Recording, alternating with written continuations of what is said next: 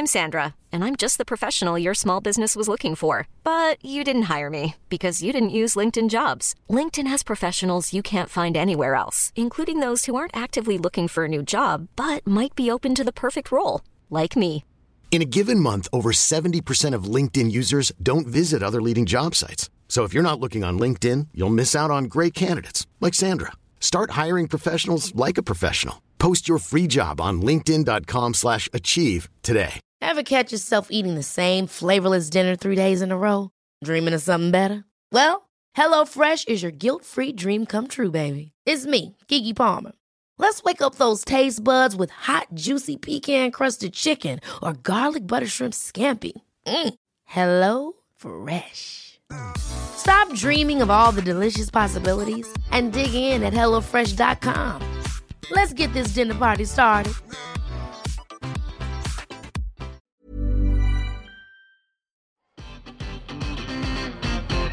And I suggest you shut up and show more football.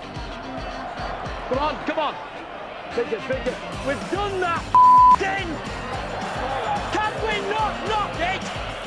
I am flabbergasted. I wouldn't even let him on the bus after the match. I get a taxi back to Manchester. Again, please don't call me arrogant because what I'm saying is true. I think I'm a special one. When the seagulls follow the trawler, it's because they think sardines will be thrown into the sea. Thank you.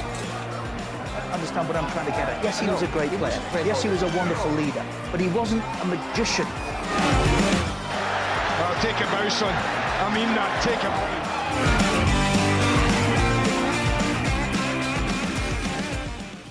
bow. This is Richard Keys. And I'm Andy Gray.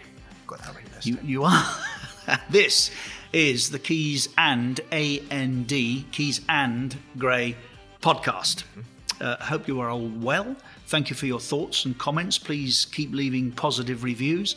I suppose in the interest of balance, I should say reviews. Critical reviews would be good. Constructively critical. Yeah, constructively critical. Yeah. We also appreciate that lots of you are listening across the planet, and I mean the planet, certainly in Europe and in the UK are enduring some sort of lockdown right now. Yeah. Plenty of lives are being disrupted. Football in a small way offers some light relief, so let's fingers crossed hope we keep playing, Andy. Yeah. It's a distraction as well, and in a smaller way, again, we hope that this pod entertains and hopefully informs. Stay in touch with us on Twitter and Insta. I do like it when I get Insta. Down with the youth. Insta. Yeah, you're better than me at that, I have to say. Yeah. Yeah. We're at Keys and Gray, and now you know why it's A-N-D. Yeah. You got a swift response from our production team last week. I did. That Keys and... I was told in no uncertain terms where to go. Yeah.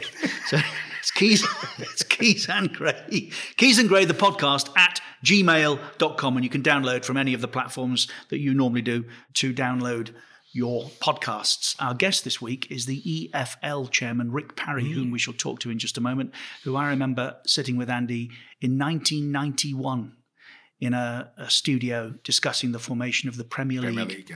Wow. Very sceptical, very anti. Who was? You were? I was. You were? Yeah, my question simply was, what difference does it make if you have it, call it the Premier League or the First Division? You've still got 22, well, it was 20 as it turned out, wasn't it? I think Luton and Notts County voted for it and never played in it. They certainly got relegated that year. I can't remember who the third club was. But how dramatic it has been. Yeah. And Rick was very much a part of that, of course. In fact, was singularly, really, the formation. In fairness, what you didn't know, there were 304 million reasons why they were going to go with the Premier League. Well, a few more, yeah. Amongst the subjects I hope we'll be able to talk about, he's been talking this week, Rick, that the bet ban will kill clubs. The government want to stop EFL clubs putting bookies' names on their shirts. That's an issue for him. In the Premier League, Andy, there are 8 of the 20 at the minute. That's not his problem anymore. But in the Championship, 12 out of 24, including Coventry. Can you have a different rule? Yeah, for one team, for one league, is what I'm saying. The Premier Yeah. League should be able to cope, such as the power of it. Yes. It should be able to cope without betting advertising. I agree. Yes, much more. Whereas the Championship 1 and 2 need that kind of money to keep them alive. Absolutely. Yeah, so it could be a different view of it. Yeah. Okay. Ollie goes this weekend. What? That's my prediction. I said to you... What if they beat Everton? I still think he goes. Well, maybe not this week he doesn't go. United's problem has to be that having spoken to Pochettino, and that's very evident now they have discussed terms, you can't keep waiting. No. At some point, you've got to say enough. It would be an irony if Solskjaer lost his job at Everton as David Moyes did. Yes. For me, I know. You look back on that period now and you say, had United stuck with Moyes, he would have been the right man to reconstruct from within, because right now I don't care who manages Manchester United. I think the club internally is a mess, and until you sort that out, then you're not going to see success on the pitch. So you don't think a better manager would get them better? I think you'll get a better tune out of what's there. But at the end of the day, you've still got a big problem, which is that Liverpool are light years ahead now in terms of structure. It's evident on the football pitch that's the case. Yes. 1992 onwards, it was United and Liverpool playing catch-up. Now it's flipped on its head and it's Liverpool. Totally. And United are playing catch-up. Yeah, and I don't see them catching up with what they've got. Really, how many games does he get? And I don't mean how many games. If he doesn't get sacked, he's had 101 games. Well, he should get sacked. 101 games. It's unsustainable. And are they any better? No. And by the way, soon as somebody makes a decision on Pogba, the second most overrated footballer of all time, and says, "Thank you very much, Paul. Time to go time." Sorry, you said the second most overrated player of all time. Yes, I hoped you might ask me that. Who's your first? Balotelli. He was fun though. That's the only thing he had going. I have to say, I've seen some belters over the years. For 80 million? No, not like that. But I have seen some belters over the years. No, I think Pogba's star is in the wane. There's absolutely no doubt about that. I think United fans must you even sounded be tiring. Just like Fergie then. Did I? There's absolutely no doubt about that. No doubt about that. He's on the wane. I know. I wish I could have managed like him. I think his star, Andy, I think his star is settled. I can't see it anymore. No. I've said, we talk a lot with Nigel de Jong on beIN Sports about him. Nigel said I played against him in Italy and he was sensational. I haven't seen him play well in a Manchester United jersey in the same way as I have others in that area of the pitch. I haven't seen him. This is no justification, right? A couple of times, yes. Now, I've laughed at myself here. I'm smiling at you when I say that a couple of times. Exactly. I'm talking about the most expensive player United have ever bought. Yes. And a man who, I've said it last week, my problem with Paul Pogba, not that he doesn't have talent. You said it where? On beIN Sports. Thank you. I just wanted to mention that again. No, I said it on beIN Sports when we were talking, me, you and Nige. I says, listen, when you buy somebody for that amount of money, with a reputation like that, as a World Cup winner, he comes into your team and he makes the team. He influences younger players around him in the right way. Mm-hmm. He goes onto a football pitch and he governs a game in the way that Keane and Scholes could in their heyday. That's what you do if you're a proper let me go player. further back. The way Peter Reid did in your team. For us, I want that ball. Yeah. I am running through this brick steel-enforced wall for the good of my teammates and this football club. I don't see that. No chance. I don't see that in Paul, and I'm not being critical of him with the talent he has. I wish I had his talent when I played. No, you don't. But I do. No, you don't. I wish I had his talent. No, you don't.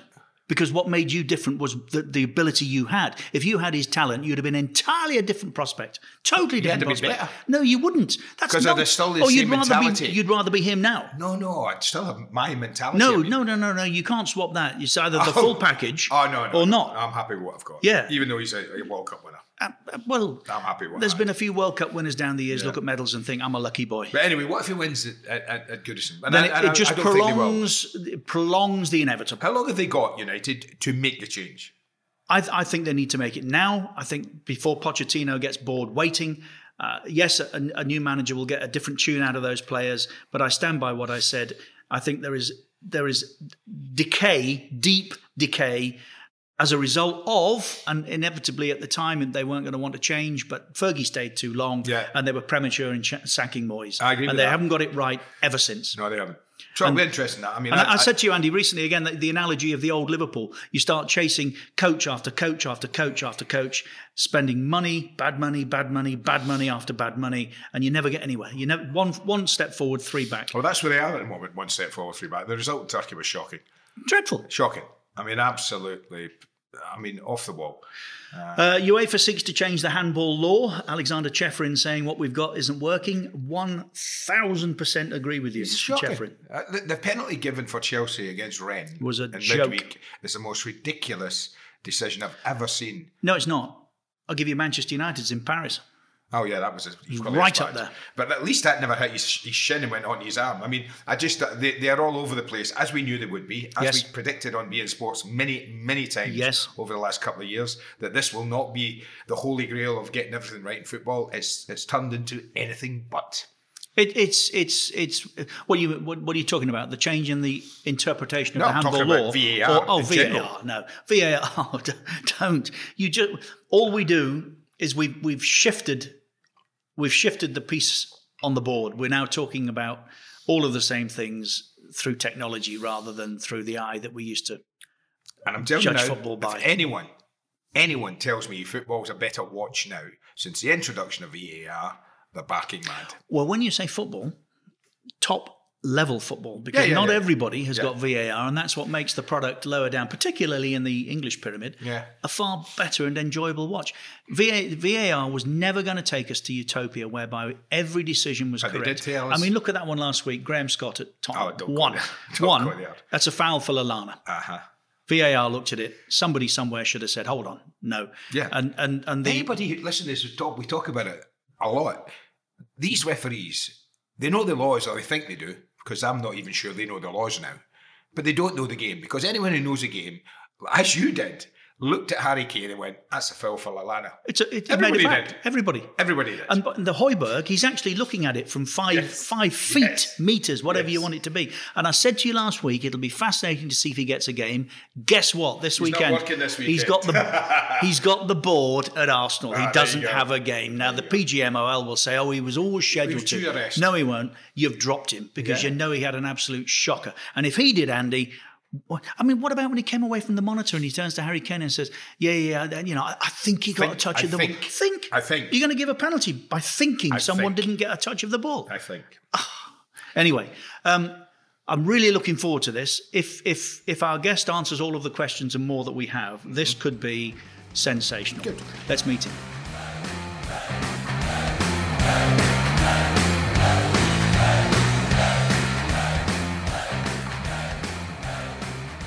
Rick Parry, how are you, my friend? I'm great, thanks. How are you? Well, I'm okay, Rick. Thank you very much. That's a better start and description of how you are than I thought we might get, Rick. Let's go all the way back before we talk modern day, can we? 1991. I've mentioned this already. You and I sat in a studio at Sky, me arguing 22 clubs under a different name makes no difference whatsoever. How could it be that the Premier League could eclipse what we had then, which was the First Division? I was wrong. How right were you? Well, nobody thought it was going to be quite the success it has been. I seem to remember saying, trust us, give us time. This isn't about overnight changes. It's about long-term change, and it will succeed. It did.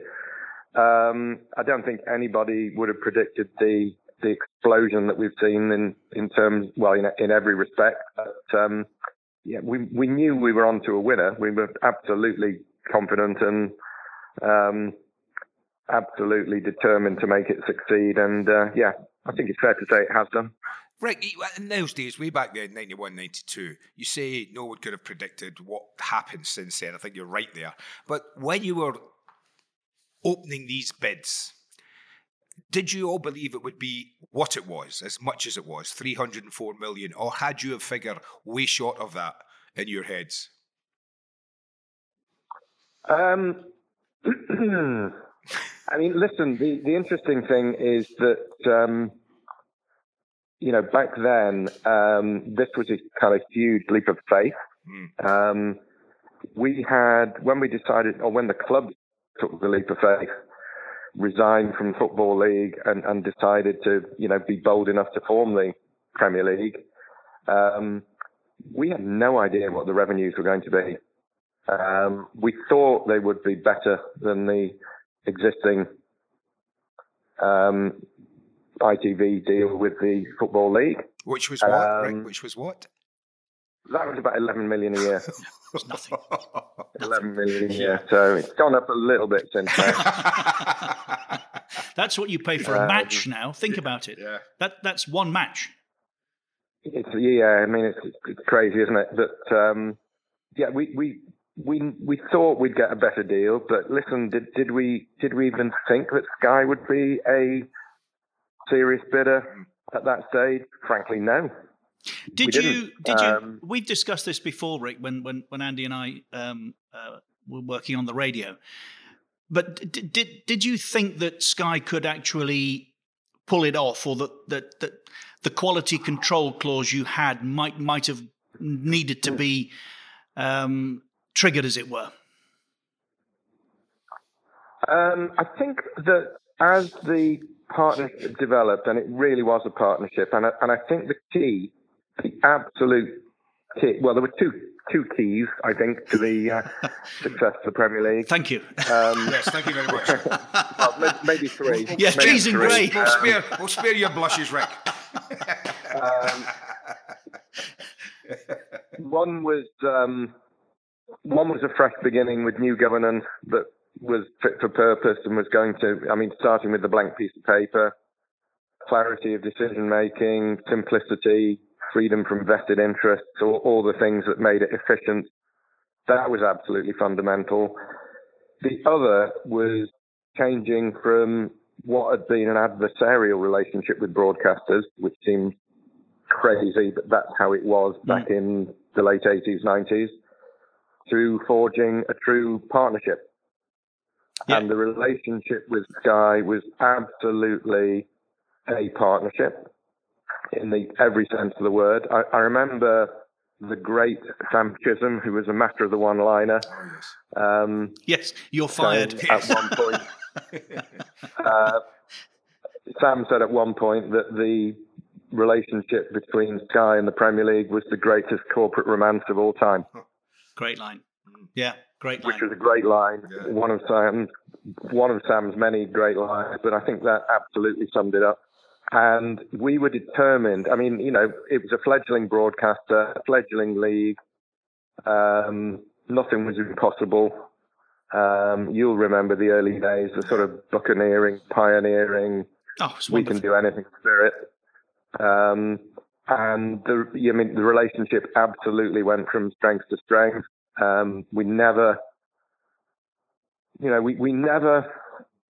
had to take the contract out of the drawer. Ever. It was an extraordinarily positive relationship, and genuinely worked for both parties incredibly successfully, and obviously it's endured and gone from strength to strength. Were there any, Rick, antis in the clubs? How much did you have to fight to get this deal through with the clubs involved? Do you know what I'm saying? Did some of the clubs, were they a bit looking, no, this is a big risk getting this fledgling company in to cover our league. It's a brand new thing. We need terrestrial television. We need the BBC and ITV to do what they've been doing. Were there any people you had to persuade from, you don't need to name them, but how many big clubs were anti? Oh yeah, it was. By the way, you do need to name them. It was very controversial at the time. Yeah. I've still got some of the scars to prove it. Added a few recently, but there you go. Yeah. And there are a couple of really interesting things about the vote. 18th of May, 1992, day I will never forget. It was a 14-6 vote. We needed a 2/3 majority. It was a bare 2/3 majority. If one club had voted the other way, where might we have been? How would we have broken the deadlock? Wow. But the other interesting thing is 22 clubs in the room. Arguably the biggest vote, could be the biggest vote ever in terms of its significance as things have turned out in English football. 2 clubs abstained. Did they? what do they tell their grandchildren? I was there. I was there on the 18th of May, and guess what? I didn't vote. I guess they have the same conversation that those who turned the Beatles down have had on numerous occasions. Rick, you say it's gone from strength to strength. If that's true, why are we in the situation that we currently have? Well, because once the Premier League has gone from strength to strength, and I'm its greatest fan and its greatest admirer, the rest of the pyramid hasn't kept pace, and we've now got imbalances that need to be corrected. We did actually try to correct them in 1995. We did offer to take over the selling of the Football League TV rights and to give them a 20% share of the revenues in exchange, but they turned that down. So we did actually try to redress the balance, but we have a whole series of issues facing the game as a whole, the pyramid, and the pyramid is extraordinarily important. It's really important to remember that 6 clubs have been in the Premier League since it started. 43 clubs have occupied the other places. That's 3 for every place. Amazing. Only 20 clubs have been in the Premier League for 10 years or more. So, there is a pretty frequent and rapid turnover of clubs. And we have a chasm, an almost unbridgeable chasm between the bottom of the Premier League, the top of the Championship, where the bottom club in the Premier League is receiving around 100 million. The top club in the Championship is receiving 8. In 2018-19, the bottom club in the Premier League received just under 100 million. Jeez, mad. The EFL's deal with Sky was worth 88 million. It's mad. Whose fault is that, Rick? Is it anyone's fault? Clubs. Whose fault's that? That chasm you talked about. Well, whose fault is it? I don't think it's anybody's fault, right, but it just hasn't been addressed. It should have been addressed, and it could have been addressed. It could have been addressed at any stage over the last 25 years. There's 2 other issues. The parachute payments, which I think are incredibly divisive and basically cause all sorts of irrational behaviour in the Championship. They account for 30% of total revenues in the Championship. There's been at least one academic study that says, well, surprise, surprise, clubs in receipt of parachute payments are twice as likely to get promoted from the Championship and half as likely to get relegated. And what do? They cause the other clubs to behave irrationally, so that spending on wages in the Championship is 107% of turnover. To say that is not sustainable. And it's been like that in 6 out of the last 7 years. It's a regular occurrence. Clubs in the Championship require £380 million of owner funding in an average year, not in a COVID year, in a normal year. It's just not sustainable. Clubs in the EFL collectively will lose around 700 million this year. So it's just so obvious it's not sustainable. It needs fixing. There needs to be a redistribution. There needs to be a narrowing of the gap between the bottom of the Premier League, the top of the Championship, and frankly, we need to do away with parachute payments. So, but those remedies or those problems have been, pretty clear for anybody to see for a long, long time. They could have been addressed at any time, but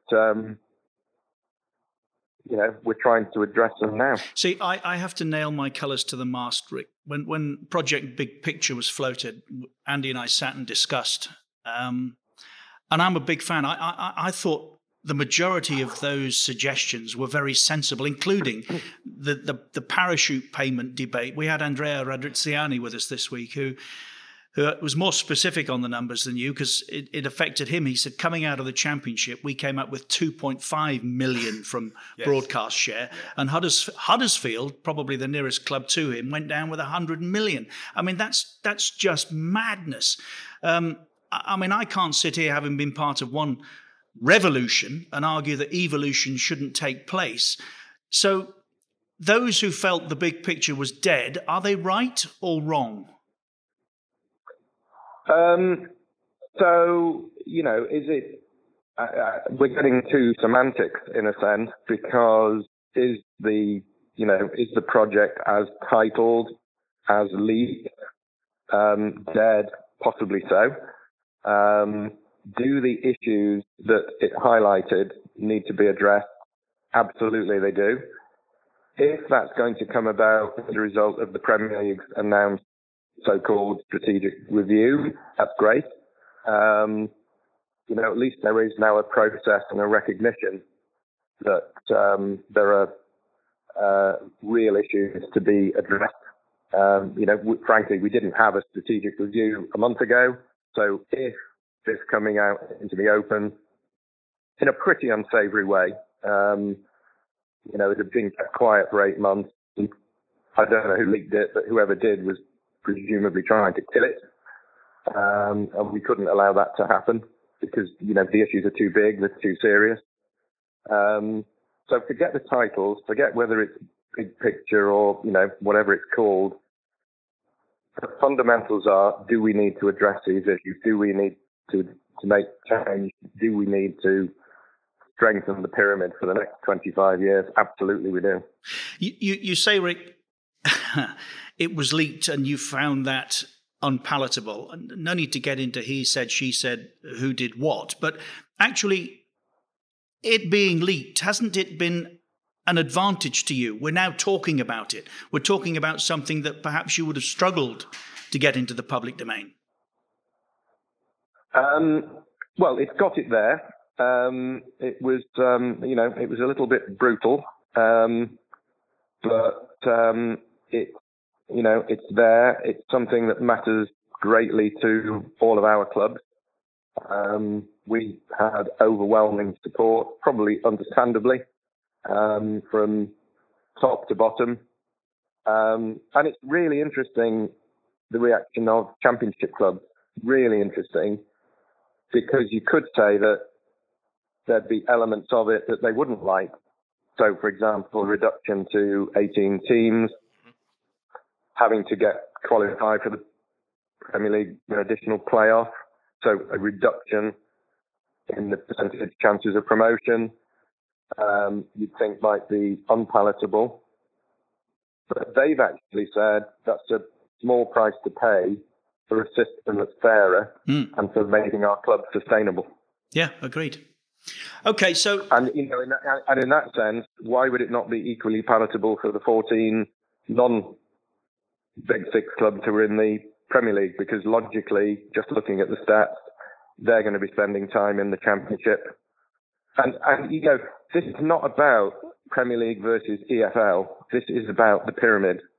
Yes. And the 92 clubs. Well, it's not just the 92, it's also the clubs below, because it would also give us a chance to reset the relationship with the National League and below, which is very important too. This is about our clubs. It's not about the fact that 20 of them happen to be there at this moment in time and therefore it's an us and a them. This has to be a recognition that in reality there are 35, 40 clubs who can be in the Premier League or the Championship at any point in time. Don't the other 14 have a bigger problem, which is that the 6 want to go their own way and at some point most likely will? So two questions really. Isn't that likely? And secondly, by allowing ownership that took our football clubs away from the local butcher into the hands of American entrepreneurs, haven't we created our own problem? So you could argue that, a system that allows more than half of the Premier League clubs to be in foreign ownership has definitely created an issue.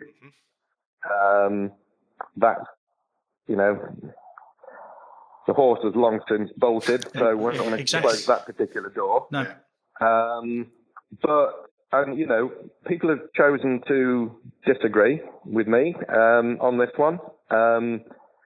I kind of say to them, well, if you'd spent time with the owners of Liverpool and Manchester United, spent hours listening to them, you might have a more balanced view. They do care about the pyramid. They absolutely do care about the pyramid. That's good. Which is fantastic and heartening. And people said, well, you've just been bought off. Well, hang on. 25% of the Premier League revenues? This isn't just throwing a few crumbs from the rich man's table. This is a fundamental reset. It's a readjustment that's necessary. And it's exactly what we wanted. It's what we asked for. So, but I mean, it's a difficult balance because there are always tensions in the Premier League between the big and the small in terms of who generates the revenues, who makes the greatest contribution. Keeping that equilibrium is challenging. And you make the point that the bigger clubs might, decide to do something else. They might go. But isn't the point that rather than waiting for that day, yes, we have to try and create conditions that mean they don't want to do that? Yes. Well, tell us then, Rick, in your mind then, if we don't implement, if not all, some of what you guys they are proposing, what do you see happening to the pyramid and English football as a whole? Well, the vision from the vision's really simple from my perspective because, were we to implement those key elements that I've talked about in terms of 25% of the Premier League revenues flowing down, halving the gap between the Premier League and the Championship, pretty much overnight, we would have a situation where all of our clubs were sustainable for the foreseeable future. Wow. That is a pretty dramatic turnaround almost overnight. So instead of having to pump owner funding in, and instead of having dubious owners at different levels of the pyramid who suddenly leave clubs in the lurch, all of our clubs would be sustainable. Instead of living hand to mouth, they could look to invest in better infrastructure, better facilities. They could, and many of the owners have already said this in discussion with supporters, they could look at reducing ticket prices to conditional round for supporters. Instead of being kind of terrified about where they're going to be in existence from one year to the next, longer term planning. And again, instead of having this chasm, extraordinarily difficult gap to bridge between Premier League and Championship, difficult to bridge for clubs going up and for clubs coming down. So then all of a sudden, you've just got a much more sustainable future at every single level of the game. Hopefully, you have our biggest clubs still absolutely dominant on the world stage, able to compete in Europe, freeing the game from a bit of clutter. And we've also got to remember the changes that will happen in the European landscape. That's only going in one direction. Of course they will. There will be more games. There will be more dates. So the reduction to 18 teams assists in that sense.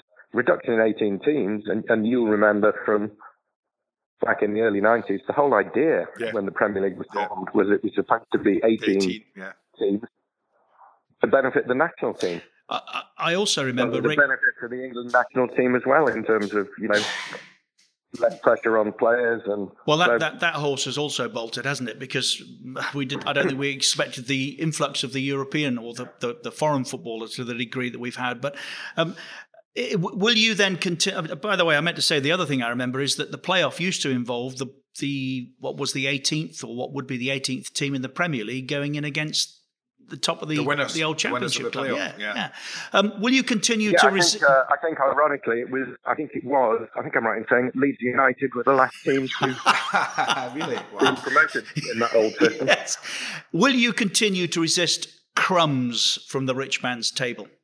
Do you want real change? Yes, we do want real change. I think real change is absolutely necessary. Good.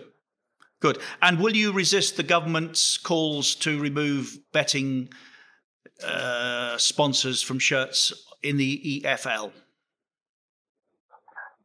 We will. And we will argue on the basis of evidence. And we hope that the government's review is on the basis of evidence. I think we have to all be alive to problem gambling. It is an issue. It's not one to be swept under the carpet. I think, if we have to behave more responsibly in terms of relations with sponsors, that's fine. Many of the sponsors are already highly responsible, highly regulated.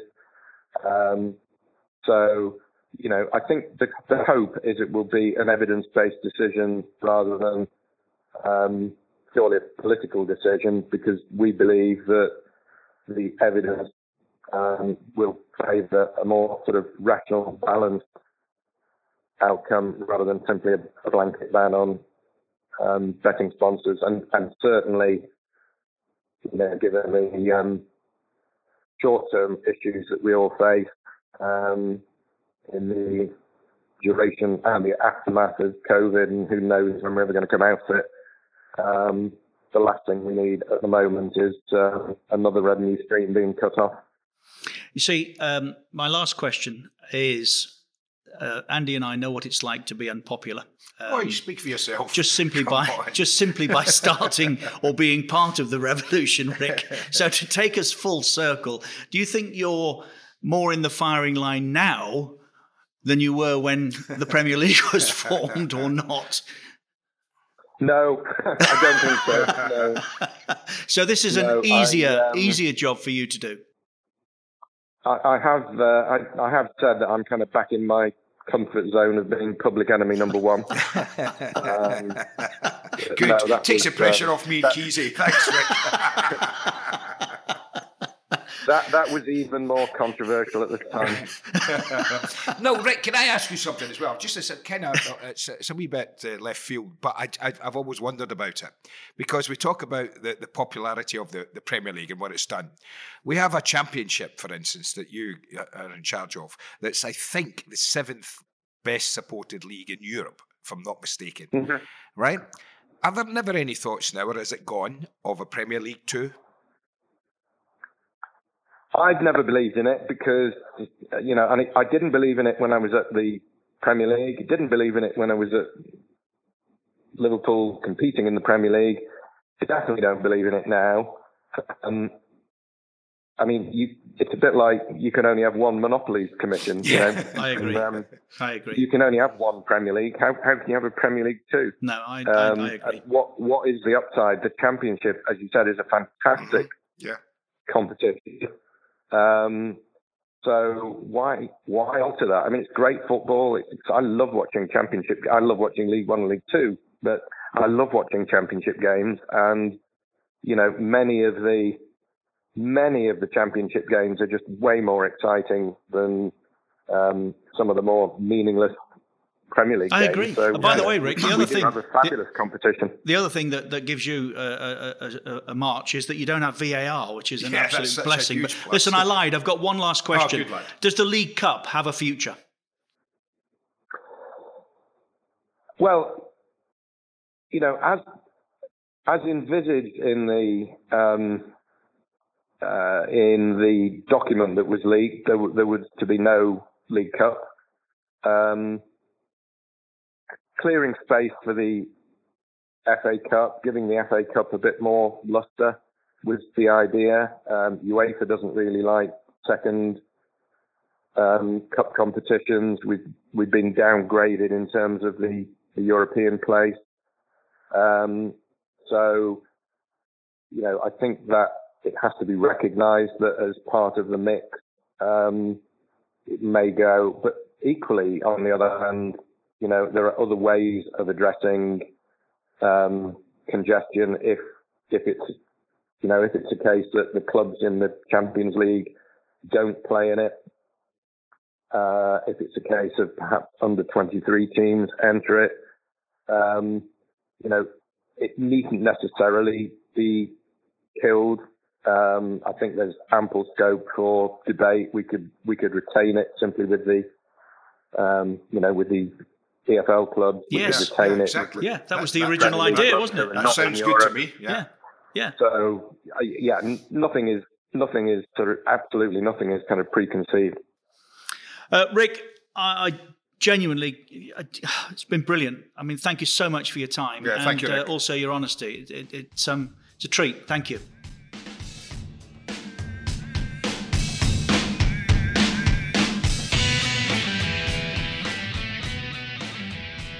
I really enjoyed that. Yeah. Did he come up to all your expectations? I know you were a tad concerned he might not talk about everything. It's so Did kind. he answer everything you wanted? Yes, it's so kind, Andy, because it's a very difficult position he's in. Yeah. I think his answers were cleverly constructed at different times. He's a very thoughtful man. I think you could tell that. I think he never showed much emotion. I don't know if that's his norm, because you know that's better him. than I do. That's Rick. So there wasn't that much emotion. I could hear when you were asking, or we were asking questions. There was a thought process going on. Yes. Choosing his words carefully. Yes, because whatever he says, of course, people will jump all over it. People will jump all over it. But I think he is the right man. Anything he said you didn't like? No, I think he's the right man at the right time. I think he knows that change is coming, that the top 6 clubs, as we've discussed often, are going to, if not go their own way, they're going to force further evolution for themselves. I think the 14, whoever they may be, need to be aware of that and protect themselves, and therefore doing a deal now, I think, is the right thing.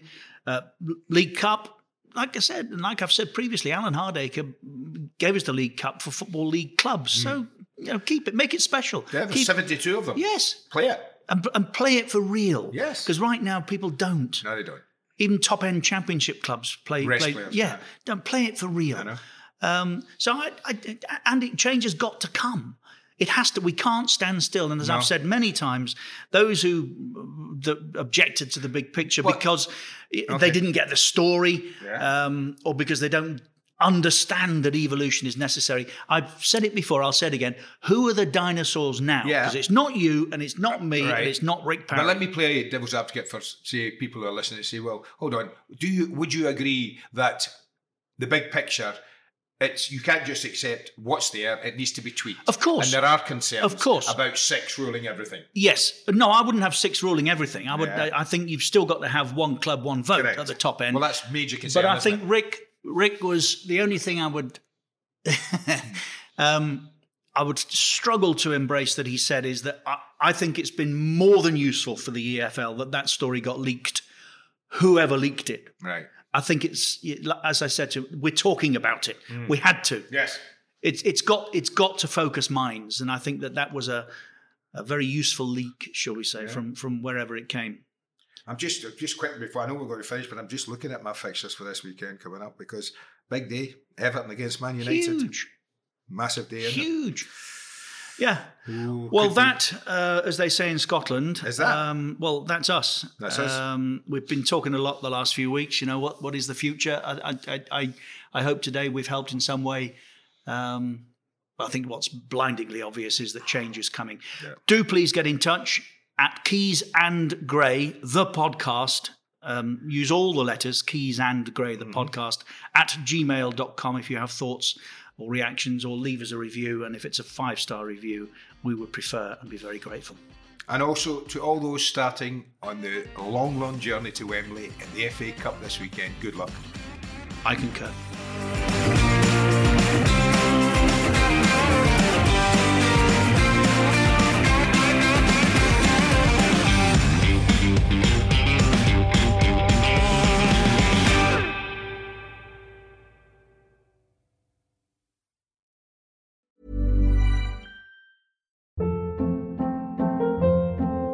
Hold up. What was that? Boring. No flavor. That was as bad as those leftovers you ate all week. Keke Palmer here, and it's time to say hello to something fresh and guilt-free. Hello Fresh. Jazz up dinner with pecan-crusted chicken or garlic butter shrimp scampi. Now that's music to my mouth. Hello Fresh. Let's get this dinner party started. Discover all the delicious possibilities at HelloFresh.com.